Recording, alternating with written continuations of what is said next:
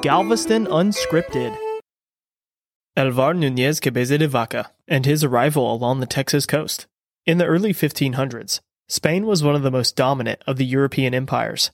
Spanish explorers were sent by the King of Spain to expand their kingdom, spread the word of God, and search for valuable commodities. Known as conquistadors, many of these explorers were sent to the New World to accomplish the king's will. In the year 1528, one of these grand expeditions to the New World, utilizing over 600 men, was led by Panfilo de Narváez. The intention of this mission was to sail from Spain to New Spain, modern-day Mexico, but through a series of unfortunate events, the crew had been ravaged by storms and bad weather, and eventually ended up on the west coast of Florida. The expeditionary crew became separated into smaller groups, and eventually lost track of each other. One of these groups was led by Álvar Núñez Cabeza de Vaca, and by his side, a man named Esteban de Dorantes, also known as Estevanico. Estevanico is the first African to be documented to have explored North America. After multiple miscommunications and conflicts with the natives along the Florida coast, and with the ship and remaining crew nowhere to be found, the group had no choice but to build rafts out of their surroundings, and began to float in the Gulf of Mexico and do nothing but hope they drift towards New Spain. Unfortunately for the group that had just built 5 rafts out of what they could find along the Florida coast, they did not realize they were over 1,500 miles away from their destination at Tampico, Mexico. As the Gulf current slowly carried them west, the 5 rafts supporting roughly 50 explorers each began to separate. To make matters worse, every time a raft would go ashore, that group would be attacked by natives.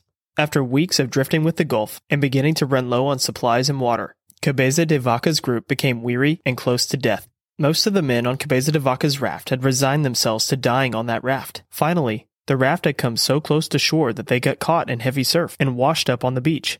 In November of 1528, Cabeza de Vaca and his crew had washed up on modern-day Galveston Island. Cold and thought to be alone, the crew was exhausted. After only a few hours on the island, Cabeza de Vaca realized they were not alone.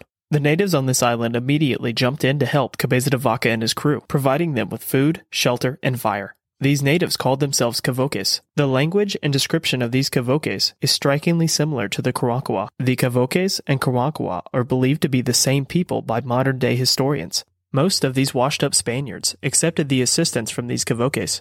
The handful that did not accept the help stayed on the beach and suffered. After one of the stubborn Spaniards would die, cannibalism would take place in that group. The men in the group would rather sit and be cannibalized one by one than accept the help from the natives. It is believed that the misinformation and myth that the Karankawa were cannibals derived from this story. There has been absolutely no evidence found that the Karankawa or Cavoques were cannibalistic. After months had passed, Cabeza de Vaca and his remaining crew built up some strength and were ready to move on. But unfortunately, the natives have gotten used to their presence and their ability to complete menial tasks. For a few years, Cabeza de Vaca and his men remained there as slaves to the natives. Estevanico and Cabeza de Vaca had proven themselves useful in trade missions for these Cavoques. After years of building up a reputation as tradesmen, the men teamed up and accidentally became traveling medicine men around North America. The account of these travels are absolutely fascinating. For more information on the endeavors of Estevanico and Cabeza de Vaca, check out the link in the episode description. After traveling through modern-day Texas, the modern-day American West, and modern-day Mexico, acting as medicine men and healers, Cabeza de Vaca and Estevanico finally met up with some fellow Spaniards near the Sinaloa River Valley.